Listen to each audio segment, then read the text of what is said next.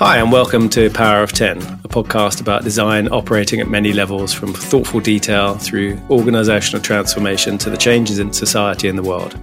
My name's Andy Pollane, a designer, educator and writer, and currently Group Director of Client Evolution at Fjord. My guest today is Gretchen Anderson. Gretchen consults with clients to inform their product strategy and improve team collaboration skills. She co-authored the book Pair Design with Chris Nussel, and her latest book, Mastering Collaboration, was recently published by O'Reilly. She spent the first part of her career in design consulting for firms like Frog Design, Cooper and Luna. And recently she was head of design at PG&E, California's largest energy company. She's led the design of the hardware and software of a next-generation surgical system and served as VP of Product at greatschools.org. And she now works as an independent consultant. Gretchen, welcome to Power of 10. Oh, thanks for having me. So that was your kind of quick bio. How did you get to where you are now from where you have been? You know, it's interesting. My career has always been a series of adventures and accidents and good luck. I started out in consulting. I worked at like organic and even firms before that. Just as the web was kind of coming to be, and understanding that there needed to be someone, and we got into design, not as a trained designer, but as someone who saw, there needs to be some translation layer between give me a website and actually making that website. And so from there, I went on to places like Frog and Cooper, like you mentioned, where they had very specific ideas about how things were going to be done and what the right outcomes were. And I really love the dedication that both of those firms to quite quality output.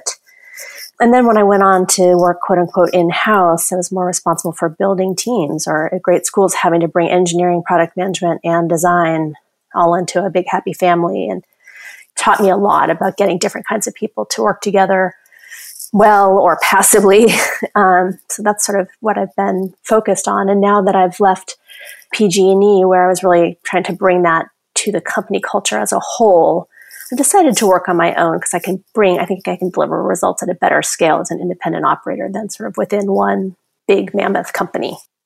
So just so we get a kind of time span of that, when you were saying in the early days, you were working just as the web was sort of coming into being, when was that for you?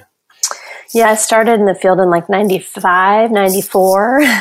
Well, it's pretty early, right? That really is as the web was coming into being, yeah. Yeah, I mean, some of the stories I remember is that at Organic, they sold ad banners to AT&T, and then somebody asked, well, what happens when you click on the ad banner? And then they're like, I guess we need a website, So it's sort of like, it started at that level of like, just make a thing. The idea of having it be especially well designed was something we talked about, but I think it's taken a long time. Oh, that's really interesting. So the mental model of a web ad banner was a billboard, right? You just kind of drive past it. You don't click on them. Yeah. I mentioned before you wrote Pair Design with Chris. Pair programming I know of it, so it's reasonably well known. So how did Pair Design kind of came about? And I should, just for that, because we're on a podcast, I mean pair as in P-A-I-R, not pear as in the thing you eat. Yes. At Cooper is where I really first got a taste of Pair Design. Their methodology is really built around having someone who is what they call sort of a generator and someone who's more of a synthesizer. We had different names for them when I worked there, but just this idea that there's someone who's keeping their eye on the long arc and do things fit and critiquing, while someone is thinking expansively of like, well, what if I did it this way? What if I did it that way? And it helps you really quickly work through a lot of ideas. And it helps you really avoid what happens as a solo designer, even if you have a quote unquote team that you're showing things to, where you kind of get looks good. It's like you avoid some of the flops that you make, right? It's like dumb mistakes. Oh, I could have thought about that. So I really loved that approach at Cooper. And then at Frog, they also did pair design. It was less formal, but you were always paired. And it was often, a visual designer and an interaction designer, where two very different perspectives. It wasn't about junior, senior.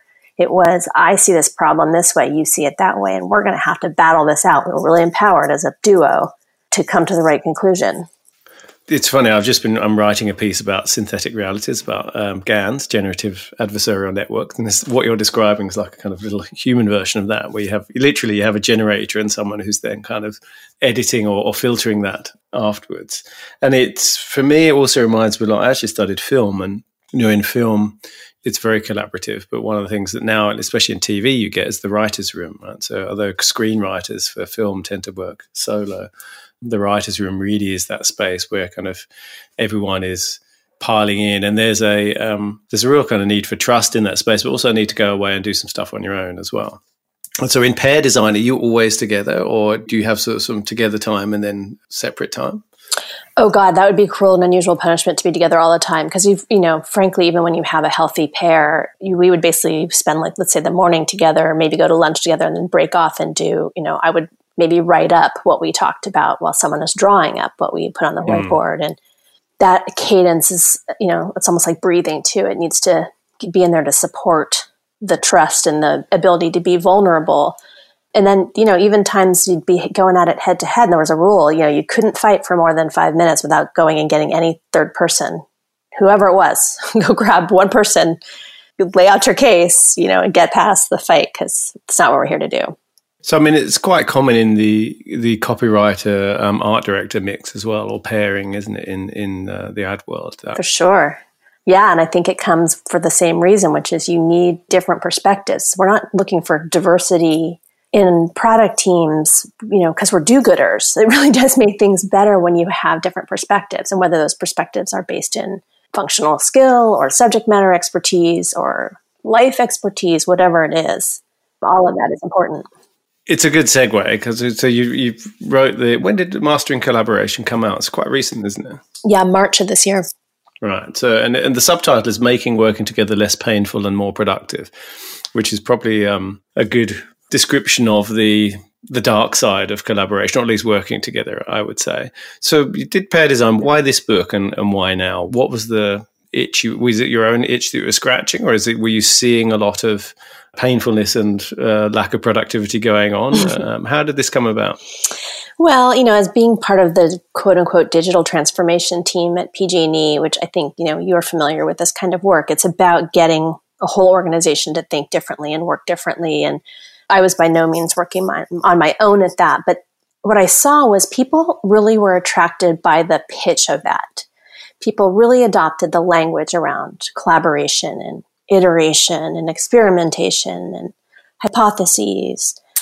And one executive in particular was doing a reorg, and I just watched them go through this really well-intentioned, I really want your input, here's all of our values, like excellently well set up thing, and then do the thing in the last 5 minutes of the meeting by lobbing up in the org chart and saying, what do you think? And I was like, oh, God, I could have saved you in either direction. We could have either skipped the whole front part or made good on it. But the fact that you split the difference, which happens a lot, I call us collaboration theater sometimes, like, oh, we want all of the trappings of collaboration, but it is very difficult to do the hard work to actually make the collaboration productive, which is kind of why I focused on making it less painful. Because I think if you've had a good experience like I've had, and I've seen, I've banged my head with my partners against these problems and come out on the other side stronger for it, it's great. If you haven't had that experience, you're like, oh God, not another brainstorming meeting, or not another, like, nobody can make a decision situation. So there's a little bit of, we tend to consider that collaboration is de facto better. Well, I think designers at least kind of we talk a lot about how collaborative we are and that we're going to do this process, and particularly I work a lot in service design and co-creation and co-design, and all of those things are very important, particularly in what's known as the Scandinavian model of that, which is the sort of co-creation part. And so it's kind of built into that is the assumption, and it may be valid, that collaboration is better than not. But clearly, some people, perhaps like the guy at the running that meeting you just described, might just think, what, it'd just be loads better if I did this myself, or if you just did what I said. So why is collaboration better? Well, yeah, it's not necessarily always better. I think there are certain situations, so certain kinds of problems, very complex problems or problems with a lot of ambiguity, you're going to need a lot of perspectives on it. You're not going to know the right thing to do. There's actually a story in the book about Tom Chi, who was one of the first employees at Google X working on the Google Glass prototype. And, they were sitting around and he was so excited to be there with all these big shots. And they were trying to decide what color the heads-up display should be. And they fought for a while. And Sergey finally said, it's red, because it's the lowest energy photon. And it's always read in sci-fi. And everyone's like, good enough for me. And he's like, whoa, hold the phone. Like, what if we just ran a test? And they ran a test, and it turns out red is the absolutely worst color you could have gone for, because Sergey was right. It's the lowest energy photon that becomes completely overwhelmed by the entire background it's trying to sit in front of. So it just goes to show that, like, without collaboration, you end up with these really well-intentioned guess-a-thons, is what he calls them. And I've seen this over and over again, and I think we're starting to see people with egg on their face where they do something dumb that they just, like, you just didn't have the right people in the room. So I think there's that. I also think it's, if you can pull it off without collaborating, go for it. Like I say kind of half jokingly in the book, everybody helps as a principle because they're already, quote unquote, helping you. But if they're not aligned or enlisted, they're just going to drag on you. And I've seen this in these corporate environments, and it's toxic and terrible, but it's a reality. And so if you can declare a fiat and that works for you, great. If that just costs you 2 years of political capital, I don't know. Yeah. Okay. I mean, I'm sure there are kind of, everyone will always point to the sort of exception of Steve Jobs and Johnny Ive and say, well, they're the kind of design auteurs, they just decided. But it's not, from what I've read and understood of the culture in Apple, for example, that's not actually the case. There is an awful lot of, there was an awful lot of collaboration as a great sort of demo culture. I don't know if you've read Ken Kosienda's book about creative evolution, which sort of talks about how there was a kind of internal healthy competition, which I think is a bit like the sort of, it's not quite the pair design that you're talking about, but there's definitely that sense of trying to sort of outdo each other positively. Yeah. But there was certainly a sort of arbiter at the end of that in Steve, but there was quite a kind of collaborative process that went into it. So what you just described, though, particularly like the Google example, actually also takes a particular setup, right? Someone's got to feel safe enough to say, oh, hang on a minute, Sergey, maybe you're not right. Hang on a minute, very important person in the room. Let's think about this differently. So you structured the book in several parts, and one of the first bit's about creating the right environment. That seems to be, describing quite a lot of what you were just talking about. So tell me a little bit about what the right environment is. Yeah, I think there's a lot's being done in this front. If you look at the type of, again, people doing digital transformation stuff or agile evangelism or servant leadership, I think a lot of people are out there trying to change the way business is being done to be, quote unquote, more collaborative. And it's really trying to overcome the typical or the normal inertia, which is toward individualism. We're all graded individually and rewarded individually, and we compete for jobs that fewer and fewer are above us. The environment is sort of antithetical to being vulnerable and keeping yourself open. So working through how to develop trust and really work with a lot of different people in the right ways, in the right roles, that's critical. And that to me is more important than trying to fix the whole system, because I kind of have done both. And I realized the Sisyphean task of culture happens by doing. And so in some ways modeling this behavior, and a lot of it is about being able to be trusting and using roles. When we were discussing pair design, what makes that work is it's not just two people in a room shouting. It's two people given very distinct roles. And some days we would swap them every day. Some people would stick in a role for an entire project or for their entire career. But do it however you want to do it. But you got to have some sort of agreement about who's deciding. What Steve Jobs was doing was deciding for people, right? He was saying, I'm taking on the risk of knowing when the phone is done. Yeah. So you talk about giving everyone a role. And, to read that, you kind of think, well, yeah, of course everyone's got a role. But you're not talking about, you're the developer, I'm the designer and so forth, are you? You're talking about different sort of styles of role and almost sort of styles of personality or kind of social functions, I would perhaps say, in the group rather than their actual sort of technical or craft functions. Yeah, I love that. Social roles. That's a great way to describe it, because that is what's important. The functional stuff is what happens when you go back to your desk. That's where your role is very clear. It's when we're all together, who is keeping track of what we need to get done? Who's prioritizing? And I think, again, the agile people and others have developed some tools in this way. So there's stuff to latch onto there. People thought I was kind of crazy when I said, I want to link up design thinking and safety culture at PG&E because it's all the same stuff. It's all about the same messages people are getting about being open to hearing different feedback from different people, and knowing who's the decider and knowing who needs to be informed and all of that stuff. Why did people think you were crazy? I mean, I think I've had this conversation too, but I'm interested because it does seem, I think, from the inside of it to be a really obvious connection. What seemed crazy about it to the people, the other stakeholders who didn't kind of see what you were seeing? Yeah. And for those who don't know, when I say safety culture, so PG&E is a gas and electric company. They're responsible for some wildfires here. There's been explosions. Electricity is dangerous. There is a not insignificant push within the company to make people aware of and mitigate risks related to that work. They like to say it's hazardous, not dangerous. You can manage hazards. And so there's a lot of messaging about everything from texting while driving to operating backhoes and whatnot. So I think what was strange was like, why would you take this seemingly esoteric, digitally oriented thing and try to ladder it into this sort of well understood, or at least there's precedent for it out in the world, discussion that honestly people tune out of if it's not done well. But, I also felt like, God, there's only so many messages people can take. And if at the heart, the values are the same, which is speak up culture means listen to somebody when they're telling you important information, I'll take it. The second part of the book is about spaces and setting up, and you talk about physical and virtual spaces. How much, you talk about kind of, being together, and how much do you think that kind of sense of safety and that trust and that trusting that you can say something is to do with physical face-to-face time, and how much of that can you achieve remotely? Yeah, I found that there are two kinds of people in the world, those who really value in-person synchronous communication and those who can deal without it. Because I went in with this real bias toward being in person and synchronous communication. And a lot of people I first talked to shared that.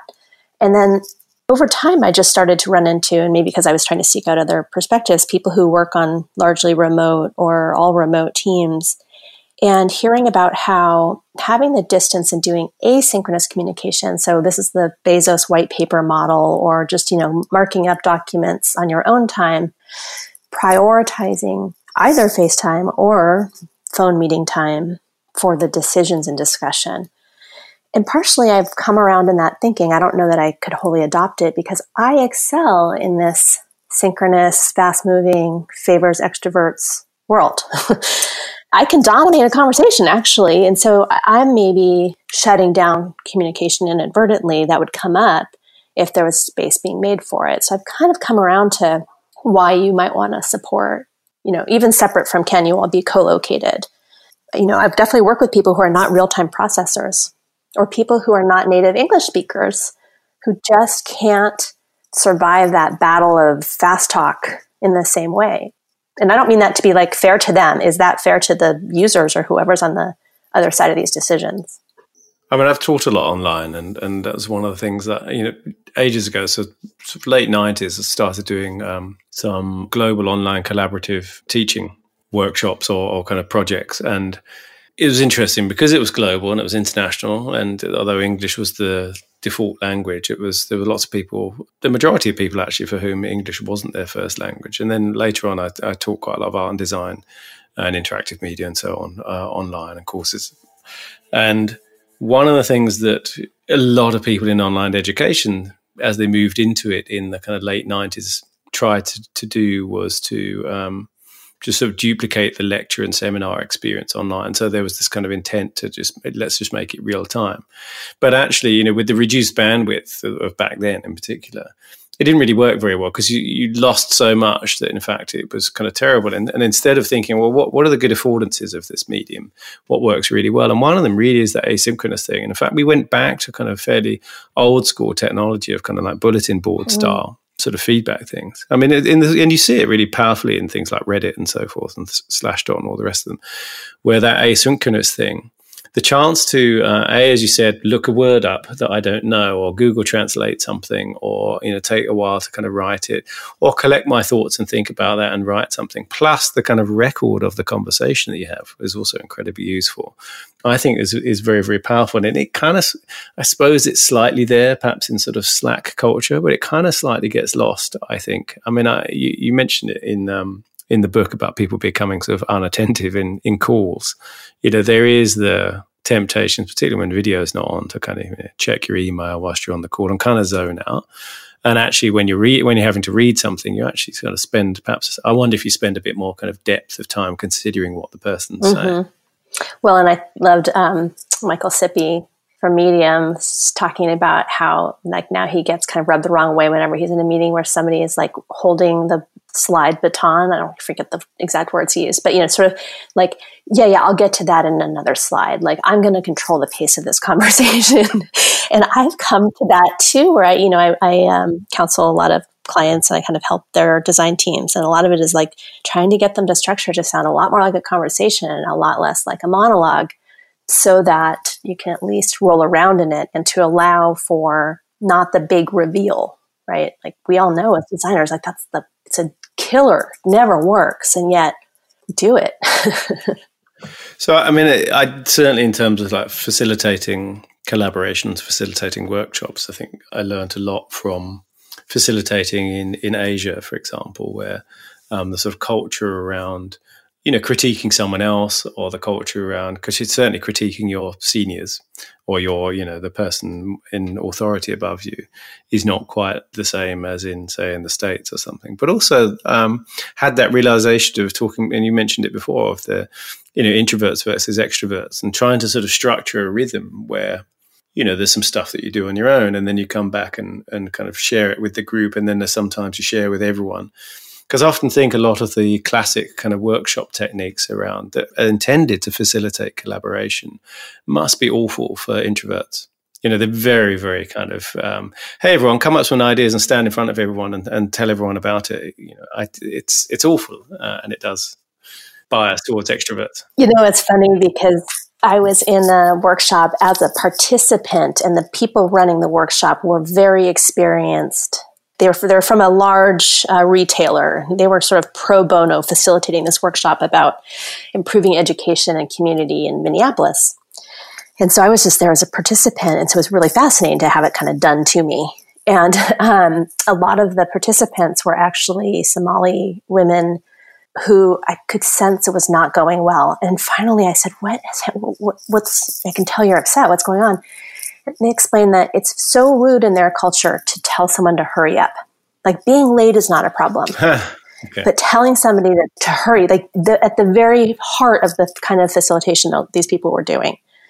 And all of their talk about empathy, they were not really reading the room and understanding that this was not landing, because it was just like, this is how we do it. So I think there's, even just some cultural biases built into that. So this nicely sort of brings us on to the question of, why collaboration and why people work together, and the diversity of views. And in that case, the sort of cultural diversity. You've been talking quite a lot recently about design and AI, and for and with AI. And you mentioned to me just before we were recording that this is an area where it kind of really does require collaboration and changing our ways of working. What's your kind of take on that? Well, I think, open the Twitters any day and read another dystopian story, and no one, no designer's interested in that, or I'm not anyway, because that's not how I'm wired. When I think about what it's going to take to make these things work for us, I think about things like, right now, if you ask a data scientist to tell you how an algorithm came up with something, they'll kind of say, I can't tell you that. Like, it's too complicated. And like, I get that. I get that the math is complicated. But more and more, our users are going to demand, I call it the Sherlock Holmes. Like, I can tell that you're a lamplighter from Brixton because you've got a scuff on your collar and you're getting married on Wednesday. People want that sort of, shortcut. It's not, don't give me the math, but give me some sense of the signals. The sort of chain of provenance of it. Yeah. And so that's like a kind of collaboration that if designers specifically or product people just leave it to the math people, that's a bad situation, and we're leaving a lot on the table. But I think there's also defensive tools we need, right? Like, how am I going to defend myself against whatever facial recognition stuff, or like, you name it? That's going to take some collaboration because it goes against the business model of every capitalist company.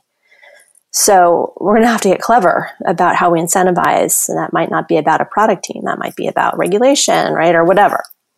So how does that connect back to collaboration? Because I get what you're saying, but in that example you just gave me, there's definitely you talk about the difference between cooperation and collaboration in the book. In that example, again, it's, well, I'm paying you, so you just do what I say, or this is how the business works. How do you feel that collaboration is about a kind of defense, or maybe a kind of way of changing that direction? Well, I think when people are part of really hashing through a decision with other people, they become much more thoughtful about it and much more attuned to its outcomes. When it's just like, I don't know if you've known busy executives, like one I was really close to, I'm like, she's making like 20 huge decisions every hour. It's crazy. And the breadth of things she's expected to know and be an expert on is kind of crazy. And so whether it's her or someone who works for her, having to think through big decisions, I think is important. And what I found is you can speak truth to power if you make the user experience of it one that is exploration and playful and low stakes, and I'm not calling you out, right? If you can set this up as, I'm just trying to do the right thing for people here, and maybe even let them come to their own conclusions, I think you can get through. Now, again, you can't we have a fiduciary responsibility to the bottom line at all times. I mean, I'd like to tell a story I designed Discover Credit Card's first website, and we proposed that they email people when their bill was going to be due, and they laughed. They said, "Do you know how much money we make off of late fees?" And, so we did not win that war. We tried, but within 9 months or a year, they were doing that because the whole market was doing that. And so I like to think I was one of the many conversations that they had with the quote unquote suits, right? That was bringing them along in this process. So it's a very good example. I think that's one of the things where, you see the kind of challenger banks, and my colleague on This Is HCD was talking to the head of product from N26 the other day, and which is a mobile-only bank in Europe, and sort of heading to be wants to be the sort of first global bank. And, it's the same as it was Simple Bank as well. That idea that you shift from trying to sort of gouge people in that way that you just mentioned, which is you take advantage of the fact that most people are pretty rubbish with money, and shift to, how about we try and help you be good with money as a user experience and the customer experience. And then, it quite quickly tips into, and then you actually like us as a bank. And then banks are one of the least trusted institutions in the world. And therefore you're loyal, and so on and so forth. Then you kind of earn the right to have a relationship with the customer. It seems a pretty obvious leap, but I can kind of see how when it's phrased in the wrong way, you don't really get it. But when it's phrased in a sort of better customer experience, it suddenly turns the corner, and then everyone's playing to catch up. Yeah, I think I had a discussion on Twitter earlier about what happens when somebody is just shutting you down and making a bad decision. And, I was sort of saying, in that situation, I think it's really useful to just look that person in the eye and be like, hey, you're the decision maker here. If you're deciding this, I underscore the you're, that's cool. You're the Steve Jobs here. You're signing up for the decision and the accountability. That's awesome. And that gives some people some pause sometimes, because again, they might just be going along with I'm tired. I want to get done with this. We need to make a decision. I'm just going to make a decision. I'm going to fall back on a lot of stuff. So I'm going to go out on a limb and annoy everyone here, all the listeners, because I think actually this is probably the Achilles heel of designers. And you talk about making sound decisions actually in the book. And because designers, I think, are pretty collaborative, and particularly when they're designers amongst designers, and I mean every kind of flavor of them at this point, so a sort of multidisciplinary team working together, there can often come a point in projects where everyone kind of appreciates everyone else's opinion. It's like a kind of an overkill of empathy sometimes. Everyone kind of appreciates everyone's opinion about it could be anything about this is the way to kind of do synthesis on this data, or this is the way to kind of direction forward, or I've got this idea and I've got this idea. And there's a kind of standstill because no one's willing to make the decision. Have you seen that kind of going on? And if you have, what's your solution to that? Oh, it happens all the time. Or the flip thing happens, which is we know who needs to make this decision. His name is Bob, and he's down the hall, and he'll never come to this meeting. So somebody's playing runner. Okay, well, there's that. But there's also that thing of kind of, I don't want to seem uncollaborative if I make the decision, or if I say it's going to be that.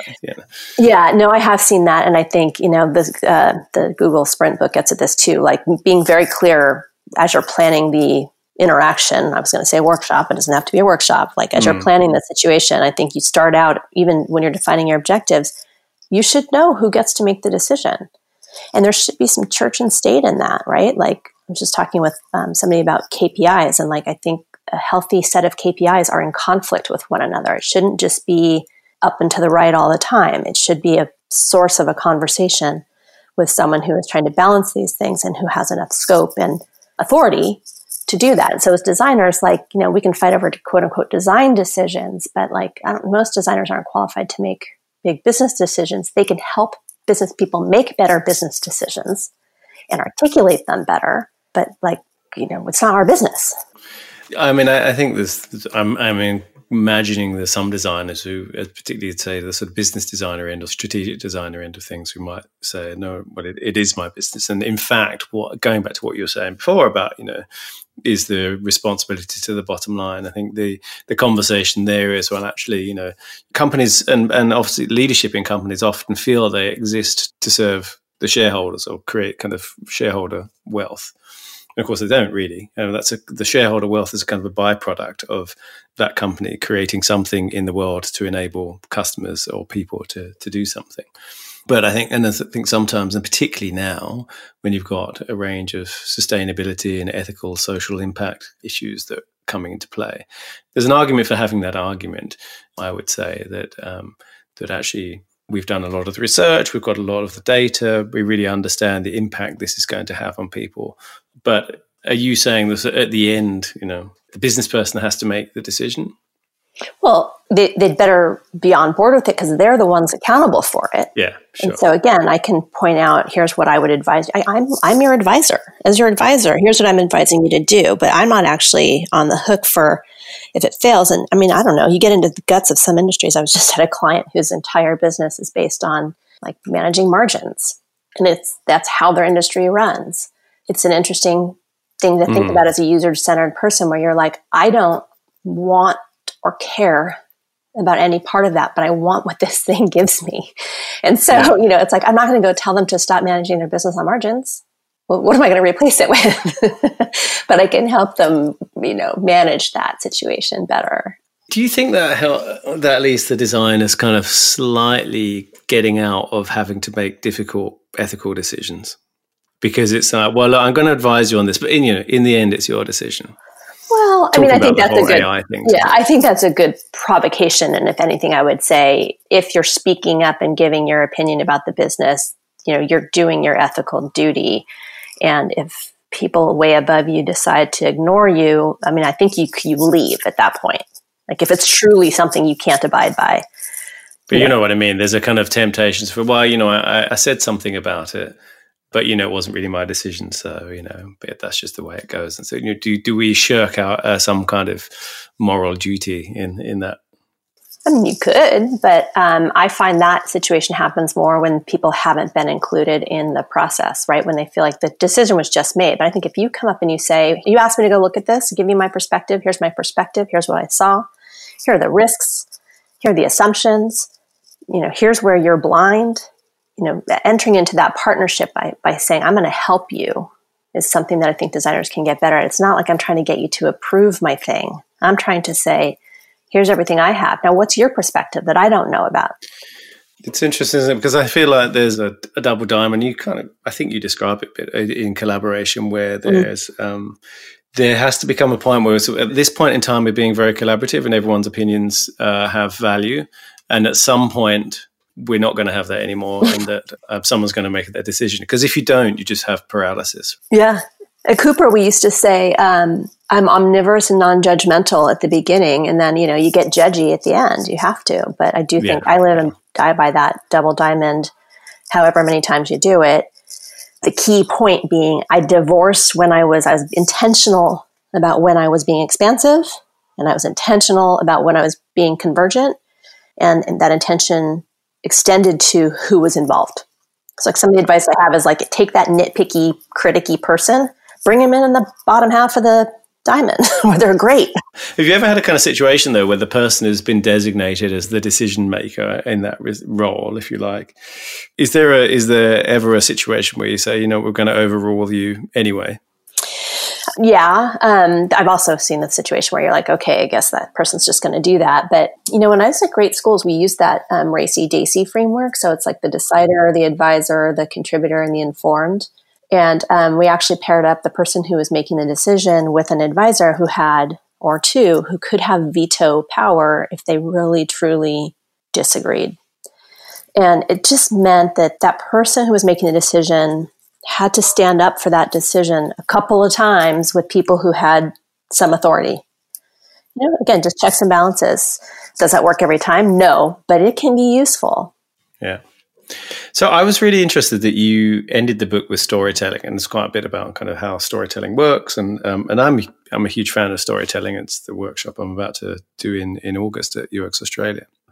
Because I think I mentioned before, I studied film, so storytelling was very much storytelling in a collaborative way. Actually, is very much kind of part of what shaped my thinking. Why did you end with storytelling? It's kind of the sort of the outro of the book, right? Yeah, it's interesting. It was sort of two things really jumped out at me as I was developing the book. One was the importance of objectives and how little time we actually spend setting them, and then how little attention we actually spend communicating about what we did. Because a lot of the breakdowns that I was hearing about had everything to do with not understanding when you transition from your neat little group where you're working together and you're pair designing or whatever, in your safe space, out to stakeholders and executives and experts. It can be challenging. And so I happened to be teaching a workshop for Christina Waki, who in her brilliance, just had some random notes thrown together. And I was like, this is genius. I'm going to harness some of it. Because when I do storytelling workshops, everyone sort of says, I already know this stuff. And I'm like, right, but you're probably not employing it at work. You know it because you consume media. Yeah, it's really true, isn't it? You're not doing it, or you wouldn't have the problems you're telling me about. Yeah, it's funny that I see, there was a thing I was reading about storytelling the other day, and the person was saying, writing, and they're saying, you're probably thinking right now that storytelling is a bit frivolous and playful and has no place in business. And then he kind of went on to explain why it's at the heart of being a human being, really, and at the heart of everything and how important it is. But I had the same thing. I've had exactly the same experience. I was teaching storytelling to a client, and I was sort of going back to obvious stories that they will know, like, Pinocchio and Shrek and stuff, and talking about that. Because in the idea that, you take a structure that you know well, and then to understand it, and then you kind of apply it back to your work. And there was still that response of, but why are we talking about Pinocchio? What's that got to do with my job? Interesting. And I think you're right. I think that we know and we're a good storyteller, and we really kind of tune into a good storyteller. When you hear someone speak, or whether it's in a meeting or a presentation or a conference, very well attuned. And it's like, I get stories, but you get stories as the consumer and not as the creator of them and the intricacies of what makes them tick. Yeah, and I wanted in the book to include, I'm not trying to make anybody into some, bard. I'm really trying to give you just enough tools to survive when your collaboration extends over time and you have multiple touch points and you're trying to bring somebody along. And so I just think about the show Lost, right? It's like previously on Lost. Little tips like that where you have to remind them. You have to keep track of and remember, first of all, where did you leave them last? Because they haven't been with you. Pick them up at that point. Do some retconning, do some revisionist history if you need to get them ready for what we're going to do today. I think the biggest mistake that people make in storytelling, and I've done this too, is they leave out the oh shit moment. There's no conflict, right? How many user scenarios have you sat through where it's like, and Amy wakes up and she has a great day and she uses her thing and she totally loves it. And you're like, this is the world's most boring story.